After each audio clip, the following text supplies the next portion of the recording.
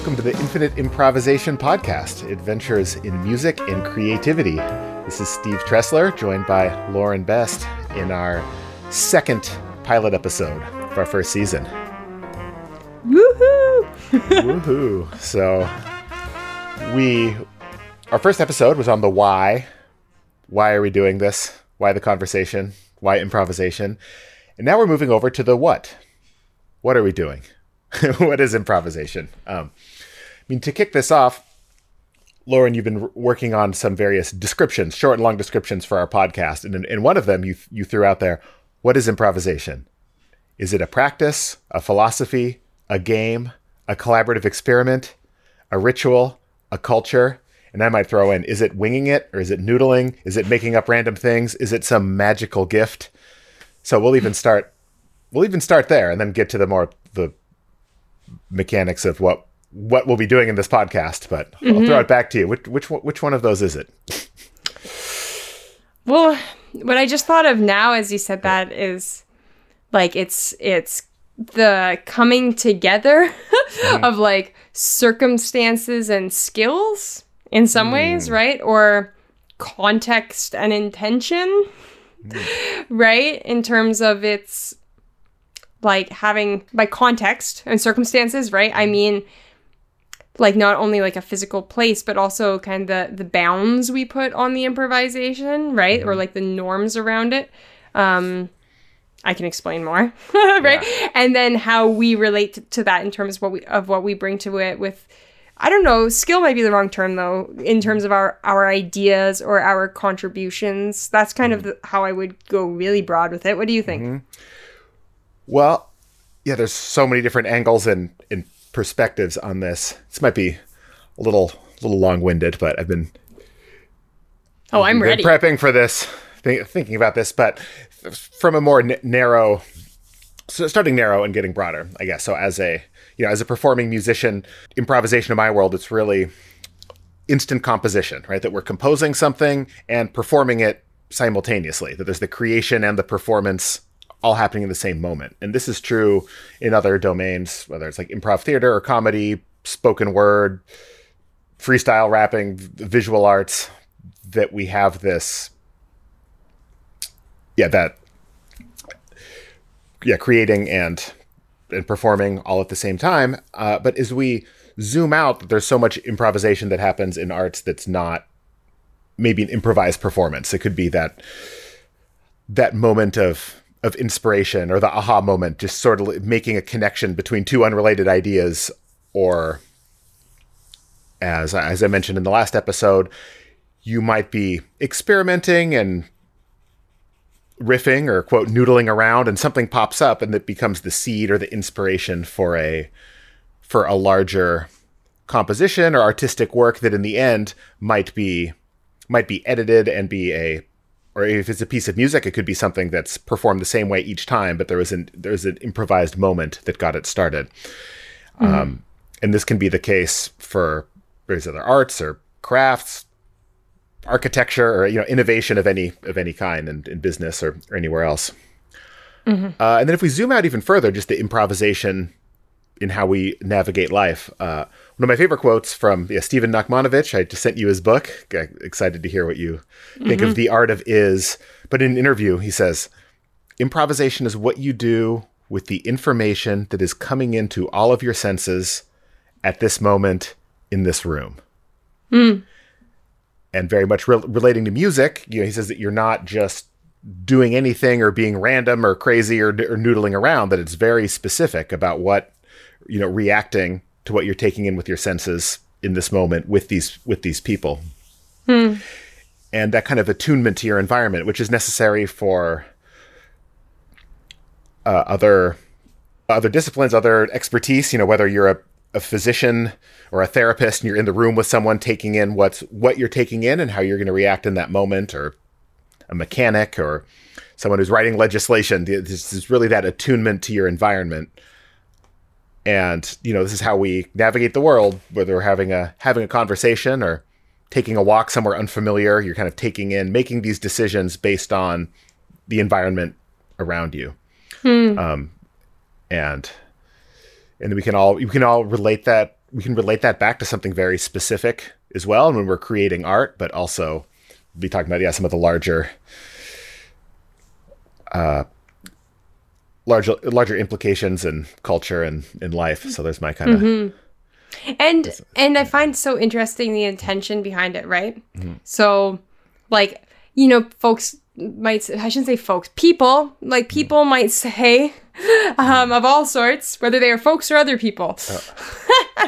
I'm just teasing. Might That's say, what Louis Armstrong said, all music is folk music. Haven't heard a horse sing a tune. Anyway. Yeah. Is that like the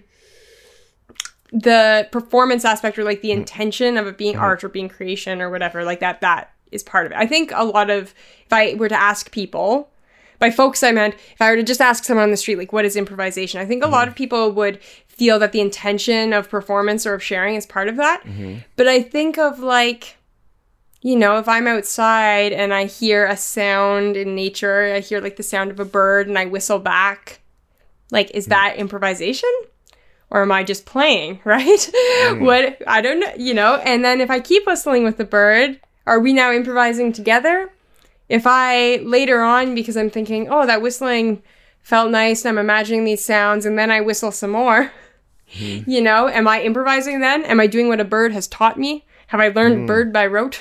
But I mean, that's just a scenario, just kind of some what ifs. Like I think about within the scope of improvisation and what is improvisation. I'm always a bit curious about like what the limits and boundaries are of that. And something I've been curious about is how we can create circumstances that encourage other people to improvise, as well as how we explore it in our own practices. Yeah. But with the bird, that I would say absolutely improvisation. I'm working on rewriting my ebook, the Infinite Improvisation Handbook, and is actually starting out with listening as a prompt to listen to your environment and listen to all the ambient sounds in your environment, and then make some kind of response to it, and actually improvising a duet with the ambient sounds in your environment, which is kind of the new way that it's set up. That's the kind of one type of improvisation we can do at any point. And sometimes the tapping is annoying, I've heard, but it's when I'm drumming at the dinner table, and what are the limits? And there's artistically, it can be sort of an abstract or mysterious thing, but when it comes to conversation, we just do it all the time. Like musically, we might be used to playing something that's written down and we know what's going to happen. But if you're talking to someone who you can tell they're reading off of a script, like nobody likes that, or it's just a very scripted conversation, or who knows, you're on a date with someone and they're like trying to remember what the right question to ask is. It's just like we can detect it, and it's Yeah. And there's certain norms within conversation, which is interesting, right? We think, like conversation, if we think of it as improvisation, it doesn't necessarily have a lot of structure or plan, we might think, but there's certain norms within conversation. I read an article about this a while ago, like one being like the amount you talk at once, right?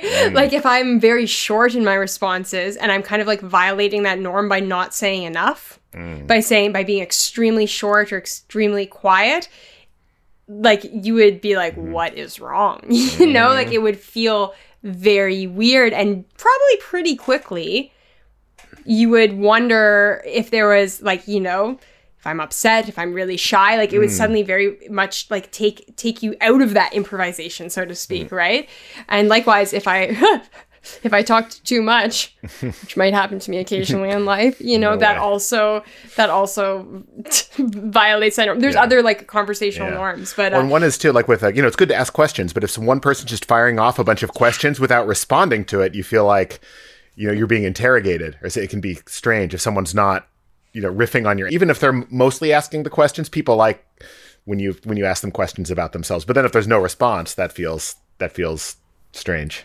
Yeah, and it's actually like way more structured and way more complicated than in some ways we give it credit for. Yeah.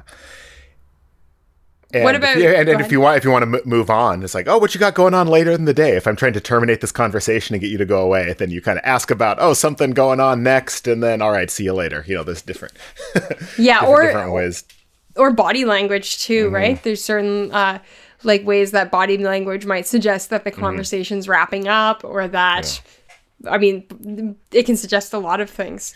Yeah. Yeah. And that's what's strange about doing the video conferences too, because naturally body language, people aren't just like straight at each other, squared off at, off in a more neutral position where you're a little bit more of at a angle, so it can be, there's so much with that. And it changes our interpretation of each other's eyes. I think, and we hear differently too, right? Depending on whether we have headphones on and like the quality of audio, sometimes how we're hearing people can be quite different. What about, so this is where all these circumstances we're talking about are sort of same room, same place, kind of like very, very relational or conversational. Even like when we're talking about responding to nature sounds, it still has that aspect to it. What about asynchronous improvisation? Like, how do you think that, like the stretchiness of that over time when it's people responding to one another, but not necessarily in the same room, or maybe not at the same time? And yeah, that's a different flavor, but I've been doing, during the pandemic, some various collaborations with people, and some were improvised, with the delay, with software, with the sound painting group, doing this over Zoom and recording ourselves. And that's nearly synchronous, but not quite. That's its own thing. But I've been, I'm working on self-producing a record, which involves, collaborating with some different improvisers, but I might send someone a track or something, and then they'll improvise with it. So it still feels very natural and like a tight collaboration. They may take a few different passes at it, but there's this improvising happening and a connection, but it's not in the same room at the same time. So there's absolutely a place for doing it. Yeah, for doing this asynchronously. At least that's what comes to mind. A collaboration with one person records something, then someone else adds something else. I did this in a remote class I was teaching at the university, where I was designing this improvisation class. We did it with like a drum circle, and we did kind of a textural one too, where someone just added some layer of something, and then whenever someone else happened to have a layer, there was a small group, maybe 4 people. So someone started something, and someone else logged in and listened to it, used like a cloud-based digital audio workstation. Then someone else would add the next layer, and then someone else would add something. Then the first person came back and listened to it and was like, "Holy moly! I had no idea what was going to happen." So with loops, like creating like a looped. It wasn't even a loop. It was just one. It's like a 2-minute track. Okay, and then someone else added another one, and it was all for this one. I think it was all audio tracks. Someone may have added MIDI. It may have been a mix of virtual instruments and MIDI, but yeah, this one wasn't loops. It was just a more, and that was following in a he's saying assignment, but that's what it was. It was a class for credit, and the assignment of recording of doing a duet with some ambient sounds in your environment. This one was pretty popular. So, and what was during the pandemic, so much of it was like their roommate typing. And some of it could be live. Other times people would record it, like field recording, record a rushing river, and then later on, then drop that into their software and improvise on top of it. But other times it would be someone opened the window, and then you don't feel as alone. You're actually playing a duet with the sounds around you. So city sounds or nature sounds or birds or any of that. So we did that first. Then when it came time to overdub different layers, people had some ideas of some other sound layers that would be interesting for this project, besides playing notes and rhythms like they're used to. So yeah, well, I guess part of it is like deciding upon some kind of structure, or we can call that context, right? And then leaving some things unknown, emergent. I was going to say up to chance, but really, sometimes, I mean, it can be chance, but sometimes it's quite often not chance. It's not luck or random. It's like actually a very specific response, but not planned. And kind of opening that up, which sometimes, as you're saying, like we have a piece, like a song, the song has structure, and we're playing all kinds of stuff over it, or getting someone else to. And sometimes you mentioned at the beginning, like the idea of instant composition, like the whole thing is emergent. And there may be more or less structure around what might be played in response to that. I was thinking in terms of asynchronous improvisation, or in terms of stretching what improvisation is, maybe. So when I was poet laureate, I was looking at different kinds of creativity and how those different types of creativity can intersect with words, right? And how we can use music, but other things like sculpture and movement, and just a variety of kind of ways into words and ways into poetry.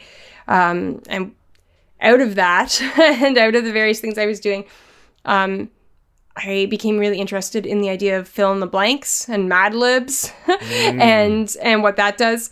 And I created a series of fill in the blank haiku poems.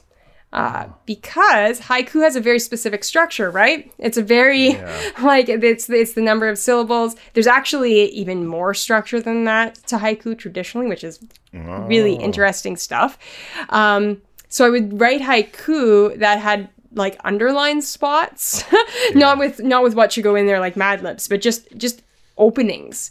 And so my idea with that was an invitation to the reader to improvise in that very moment reading it. And so the reader then kind of has a choice. Like, they don't have to participate, right? They can read it and imagine a blank, but that is still a choice, right? Versus taking the invitation and putting their own word in there. And then when they do that, it might change the meaning or not, right? But it also might change the structure or not. They might like completely explode the haiku structure, or they might stay within it, and they can do whatever comes to them first, or they can think about it a little and then be like, this is the fill in the blank. And so I was curious how I could make an invitation and like have it be both very structured and very open-ended, and kind of see what happened like in that way by trying to draw people into the process a bit.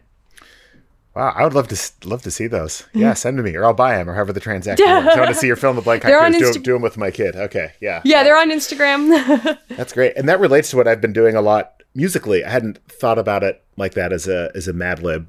I was just doing a workshop. I was kind of leading a jam session at a high school in Seattle that has a really strong jazz program, and a lot of kids are really playing great. But there's a lot of newcomers to the program that have been on online band for a couple years. So I was supposed to facilitate the experience and hold their hands a little bit, because there was a stage with lights and get them to come up. So one thing I do is some fill in the blank stuff, rather than like what happened to me is you stick a microphone in front of each kid and say, play a solo in front of everybody. And it's not going to sound great, and everyone's looking at you and they freeze up.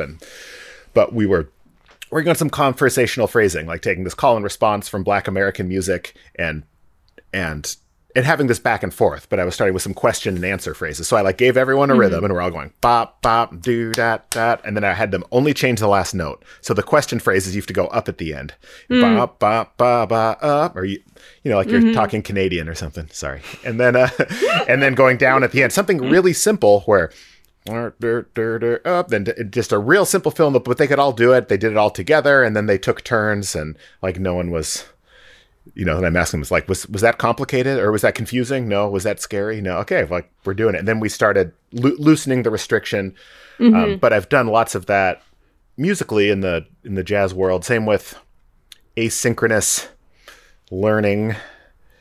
I put together my first online course that it came from these workshops. It is very much call and response in the moment. Here, I play this, you play it back, or I play this and you play something different. I didn't think it would really work pre-recorded until I was having to teach a pandemic workshop, and there's so many kids, I had to mute everybody and I say, I play and you play back.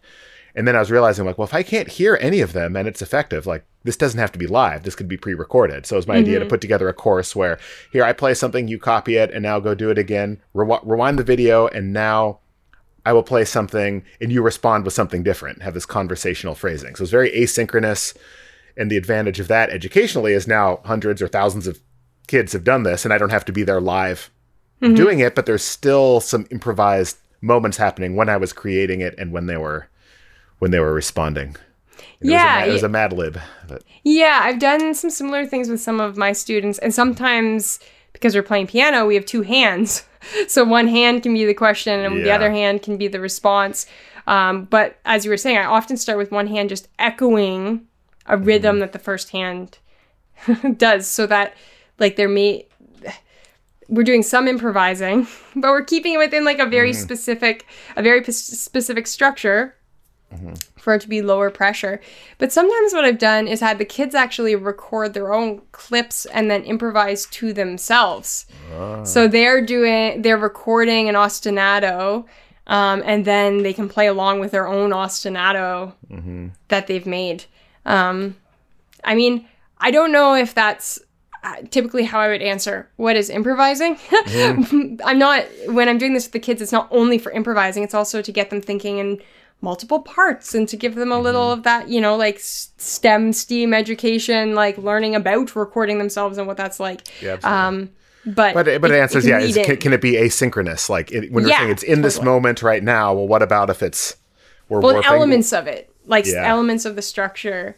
It's interesting, right? Improvisation can be it's like so open-ended. It can be so in the moment, but it can also be quite structured and asynchronous. Can be all of these things. And maybe as we get to, we're talking about doing the episodes on how do we do this as maybe its own series or its own season. But so much of that is having some very narrow structure and limitations, like self-imposed limitations. It seems counterintuitive. We want to be free and create and do whatever we wish, but the practice of it so much can be limiting our tools, and we have to be more resourceful in other areas. And so I was telling the kids yesterday, I'm like, this is a temporary rule for now. I'm not saying this is Steve's rules for how you need to prescriptively improvise, but we're going to stay within these limitations, and you might, and it can be a challenge, and then navigating that challenge is actually how we practice. I think I said this to you when we were planning this, actually, that part of the question is, what isn't improvisation? I was going to bring that up because you asked that. Yeah. I have that on my list of questions, and I'm like, I'll let you field that one first, because I'm kind of formulating an answer, because they're like, oh, it's life, but. Yeah, whereas not improvising. I mean, because I work with kids a lot, I often think to myself things like, how would this go if I just tried it with a bunch of kids, right? We were talking about those kind of like conversational norms, or like that as we gain more experience, we start to assume certain things about what the norms are in a given group, right? So like you and I, if we are with a group of musicians, we're going to make certain assumptions about how communication is likely to go and how we're likely to go about improvising and stuff. Whereas kids don't always have a sense of those norms or a sense of as much impulse control, right?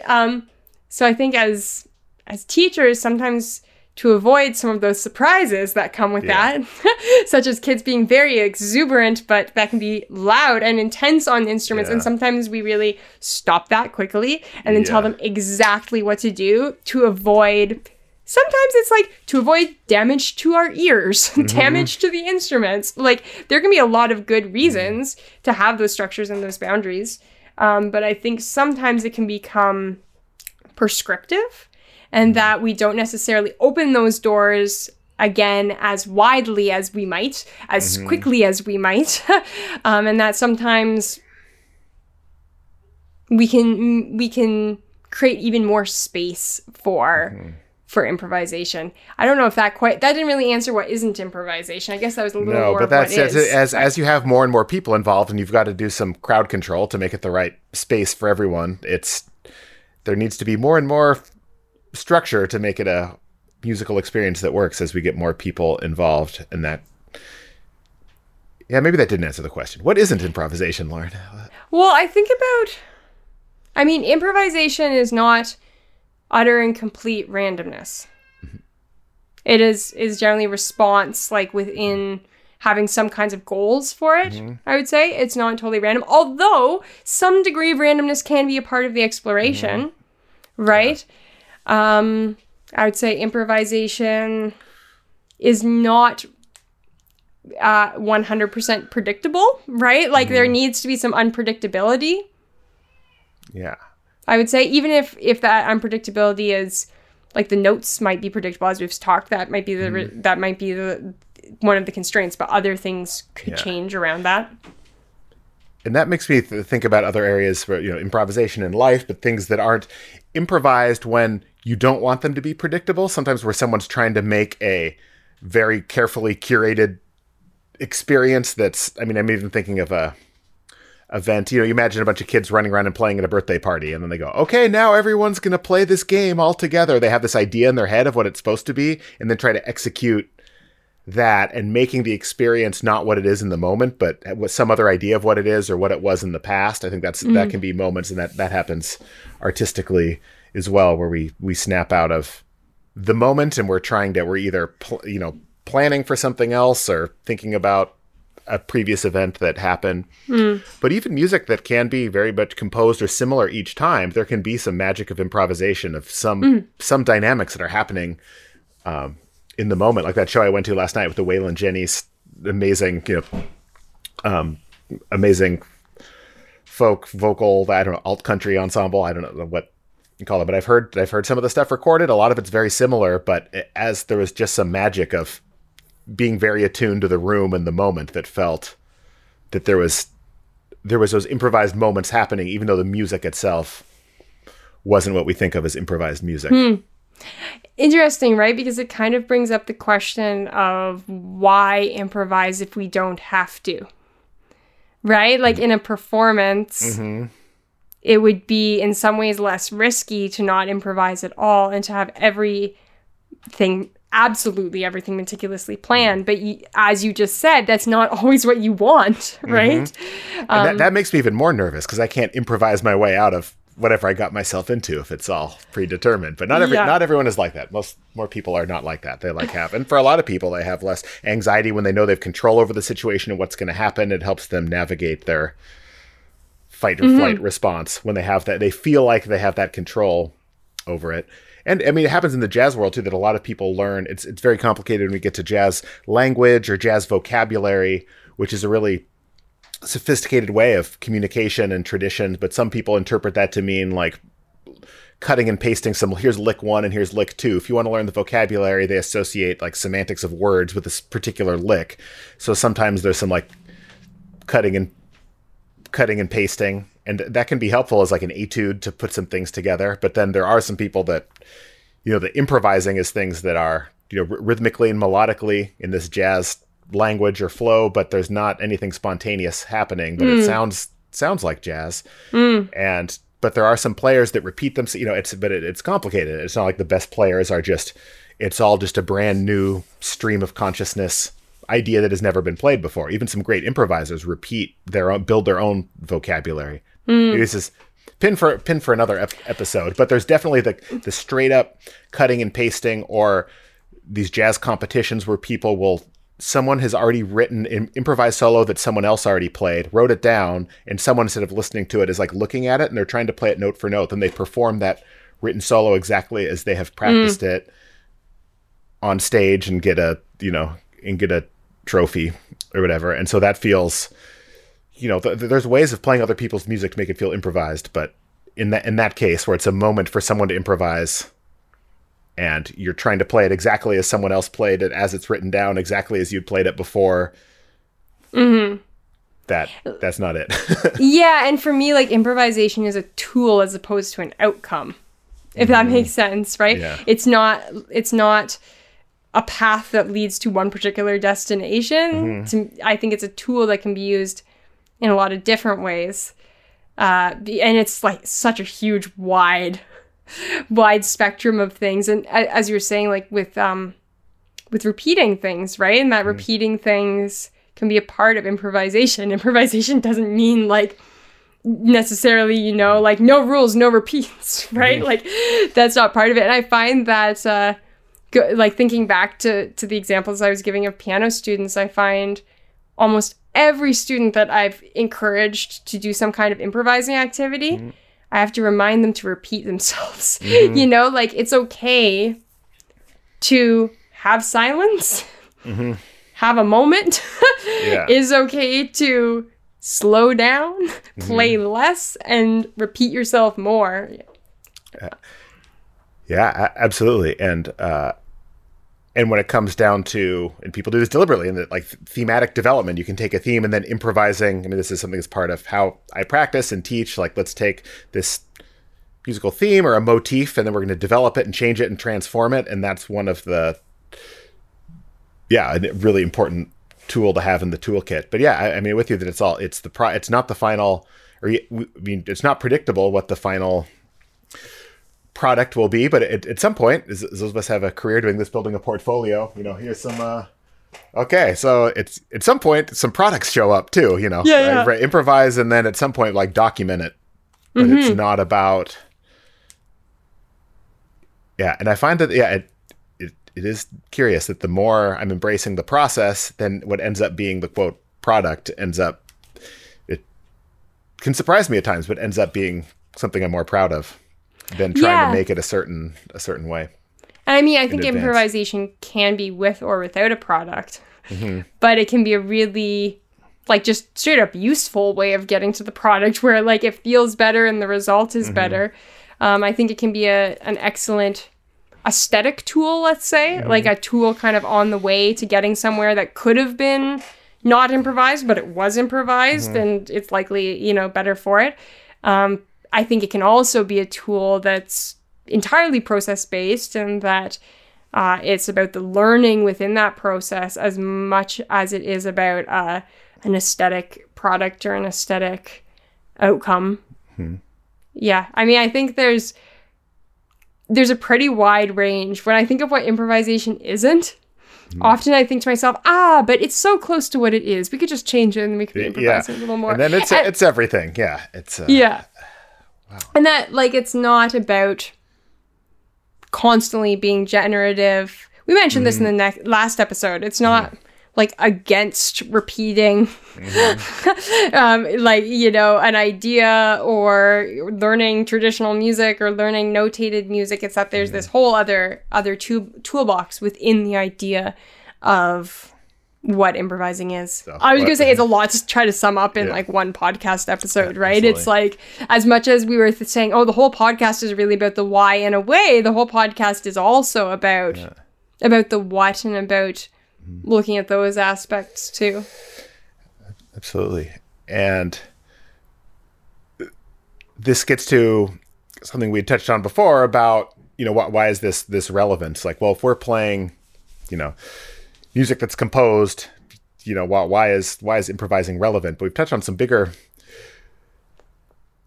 topics. Well, and also in some of your descriptions too, talking about changing the world through improvisation. Okay, thinking real big. So I mean, what are some of those bigger picture issues? I mean, this might touch on, I know you said maybe you had some unfinished business from our why episode too. I don't know if that was part of it, but yeah, talk about your thoughts on that, some of the bigger implications beyond experimenting in our own practices. Yeah, well, I think that improvisation serves as a model for risk-taking, right? Where there's something inherently risky about it, right? Because there's an unknown to it. And as you're saying, this is something that we kind of do in our lives too, right? So I think doing it in these more controlled circumstances, controlled is maybe the wrong word, but where there are some boundaries around it, right? But it still feels frightening. It can feel bad. Like, it can feel fun and good and then lead us to making music more, and that's real cool. But it can also feel like bad and scary and not like we want to feel making music. But I think we still learn from that, right? Because through incorporating in our practice, we can work with that and starting to look at that a little more neutrally. Like, instead of, I felt terrified, I think, I felt a little shaky. Or like, I felt excited. Or like, I felt some nervous energy. As opposed to, I felt terrified. I didn't think I was going to be able to do it. Or, for example. So I think sometimes from practicing that, even in these really small ways, right? Practicing it with ourselves. Practicing it with, like, our family. I mean, I think improvisation is important just because it increases how we connect to people around us. And I think using improvisation in families is important for, like, improving our mood and our cognition and just connecting us and helping us relate to one another. But just only on a personal level, even if we aren't making music with our families. I think it teaches us things. I think it's useful. And I think that doing less of it in our culture and in our schools, I do think that's changing over time. But I think the emphasis kind of being away from improvisation, the emphasis being on perfection and competitive music and some of these other aspects doesn't allow for the diversity of experience that could benefit us in many ways. Yeah. Yeah, and we're talking about the model for the public schools, very much this product of the industrial era where it's like, okay, we need things to be efficient and predetermined outcomes and have students sit in rows and measure the results, which can be, helpful for many things. But yeah, if we're talking about other areas, especially that's more valuable now, those are anything that can be totally predetermined and turned into a system. That's easier to have a robot do it or find someone who'll do it for less and less money. But if as we're looking at ideas like innovation or empathy or leadership, all these things that are so important that you can't just get to that through rubrics and measuring everything. So it gets to that broader talk of education. Totally. I think music, even without improvising, music teaches us a lot of transferable skills, like a huge amount of transferable skills. I think when we add improvising into that, and I could substitute into music like other art forms also, teach us a lot of transferable skills. I think that most people are on board with this, and education around that music and arts have value, not only music for the sake of music, but also because of these transferable aspects, as you were talking about, in terms of leadership and empathy and communication and physical coordination and problem solving and helping shape our values. But in my opinion, when we add more improvisation and creativity, I think it just increases kind of the depth to which we acquire those skills, and I think we get even more out of it from adding in improvisation. Well, as you said, practicing those skills where it's a more controlled or safe environment. A personal example that came up, I was just thinking, I didn't mean to do so much pandemic talk this episode, but navigating, when the pandemic shut everything down, I kind of put myself into crazy musical situations where I need to improvise with these two, I'm on stage and then I'm going to improvise in this way, and kind of a strange set of limitations I put on myself and work my way out of it. And then in life, suddenly I have these limitations that, okay, well, I still need to help support my family and pay this mortgage, and everything I'd been doing to earn money, I can't do it anymore. I can't teach lessons. I'm not playing gigs. I'm not doing workshops. Everything was in person. And I was treating it as an improvised exercise. And I'm like, how can I pay my bills, but I can't leave my basement? I'm in this chair. Here's the new structure. Here's my other ways of, I want to do this and that. I'm like, no, I need to stay within the limitation. And then it took some creative problem solving, and, wasn't all wonderful, but I'm like, okay. And then it ended up with new things to offer or serving the same people in different ways. And I just had to flip everything out. But I really think that the improvised life or improvised thing of making myself do uncomfortable things in weird situations is a weird, for fun. Or doing it artistically made it a lot easier to do when life throws situations like that. I'm like, here's the situations, here's the limitations. Yeah. And the limitations often aren't what we think they are. We have these, that's a whole nother talk. But I remember thinking that I was able to adjust and can we not say pivot anymore? What's the word? Whatever. But I think part of it's staying in the zone, right? And that within that zone, there may be fear, there may be uncertainty, there may be absolute confusion, but that from experience. And so it becomes easier to stay in the zone and not think, this uncertainty or confusion means that I should run away and hide because it's certain to lead to death, right? That we kind of hold ourselves within that. And I've been using an example lately where it's we can rush into something, that feeling of rushing to get somewhere, and then you arrive, and sometimes you arrive and you slow down, but sometimes you arrive and you still feel rushed. You're you don't have to rush anymore, but you're pressed against the future almost, and you're pressed against your expectations, and you're kind of it's this pressurized feeling. Is that why I feel weird when I get somewhere early in the event that I do? I'm like, okay, well, I'm here. What am I supposed to do now? I'm 15 minutes early. Yeah. Well, that's a whole other conversation. I don't claim to be an expert at being early. We'll have a punctual expert on a future episode. And then on the other side of that, right? We can I mean, there's arriving late and you're rushing, but there's we can kind of hang back in an experience, right? Like we can hang back and not fully commit ourselves, and maybe like that sometimes isn't even totally intentional, right? Sometimes it's like there's a fear. Sometimes we're extremely tired and we just are not like in it because we're not really feeling it, because it's just hard to kind of fully show up in that way. And then there's the sweet spot in the middle, right? And I think we're not always there automatically, but just to extend what you were saying, when we've had this experience of either kind of pressuring ourselves against the future, or kind of holding back in the past versus really being in the moment with something, I think that those micro moments of needing to do that, because it will go badly sometimes, but getting through it helps us stay with that and build our capacity for, as I was talking to you before about that, noticing what is without needing to stress out about it right away or change it right away, and just noticing and relating and responding to what's actually happening. Even if what's actually happening is challenging. Exactly. Rather than relating to an idea of what you think it's supposed to be or what it was like last time. And I mean, that's so much of what it's about. We've hit this from so many different angles. So I mean, what is it? I mean, I hear so many times like, oh, improvisation. Well, it's kind of a jazz thing, right? And like, well, no, we're much bigger concept than that. But so much of it, I mean, that theme is, I mean, as I like to say, it's the attunement to your environment and making decisions on what's really here. And that can work musically and in all these other areas of life. And that is something I'm still in the process of doing, that, being attuned to what's here in front of me. Even though we're talking about it, I still can get distracted and wander and plan and think, ruminate on whatever as much as the next person. Yeah. And it's like, on one hand, I can think of so many joyful and wonderful and exciting experiences improvising, like even just in a playful way as a child, but in a way that's actually like has some degree of skill to it. Like imagine, dancing around and lip syncing as a child, right?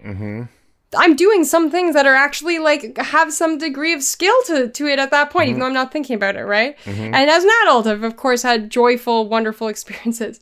I've also had really like embarrassing and frightening experiences, but it's like coming back from that and allowing space for that. And I think sometimes we can access like those embarrassing and frightening experiences might even be just with myself or like one other person. I don't necessarily mean like, in front of a huge number of people. However, it can... that happens too. Yeah. That happens too. Yeah, that happens too. But we kind of learn this figure it out aspect. And I think that increases our trust in ourselves. I think that increases our trust in the process. And I think that it also increases our tolerance for, even if we know that trust in ourselves means that it won't go perfectly necessarily, but we trust that we can continue with it. Yeah, and that's a future conversation to have. It's like, why are some of these risks, it's like, why are some of these, what feels like high-risk activities and subjecting yourself to embarrassment, like, why is it worth doing it rather than staying safe and comfortable? But that's a whole nother talk. And I'm going to do this thing that's the conversational norm, where I talk about the future thing in order to wrap up the conversation. Yeah. So next time, our next pilot episode, now that we've fully exhausted everything about what is improvisation. Oh gosh, we didn't even talk about what is the format of our podcast. We didn't even get there, but let me get to that. But we have to wrap up. Yeah, we're going to future conversations about what this the structure of our podcast and some of our ideas for segments and all that will look like. But also the who episode is next, about you can learn go a little bit deeper into both of our lives and experiences, and I'll learn who you really are. Yeah, who do you think you are? Yeah. So that's coming up next for pilot episode number 3. But yeah, thanks everyone, for those of you that made it to the end of the episode. Thanks for being here, and you can go to infiniteimprovisation.com and connect with us in our online community and download some resources if you're interested. And let us know what you think. Maybe what is improvisation is something you would answer a little differently, and I'd like to know how you'd answer that. Yeah, so you can reach us at hello@infiniteimprovisation.com. Yay, looking forward to seeing you again soon.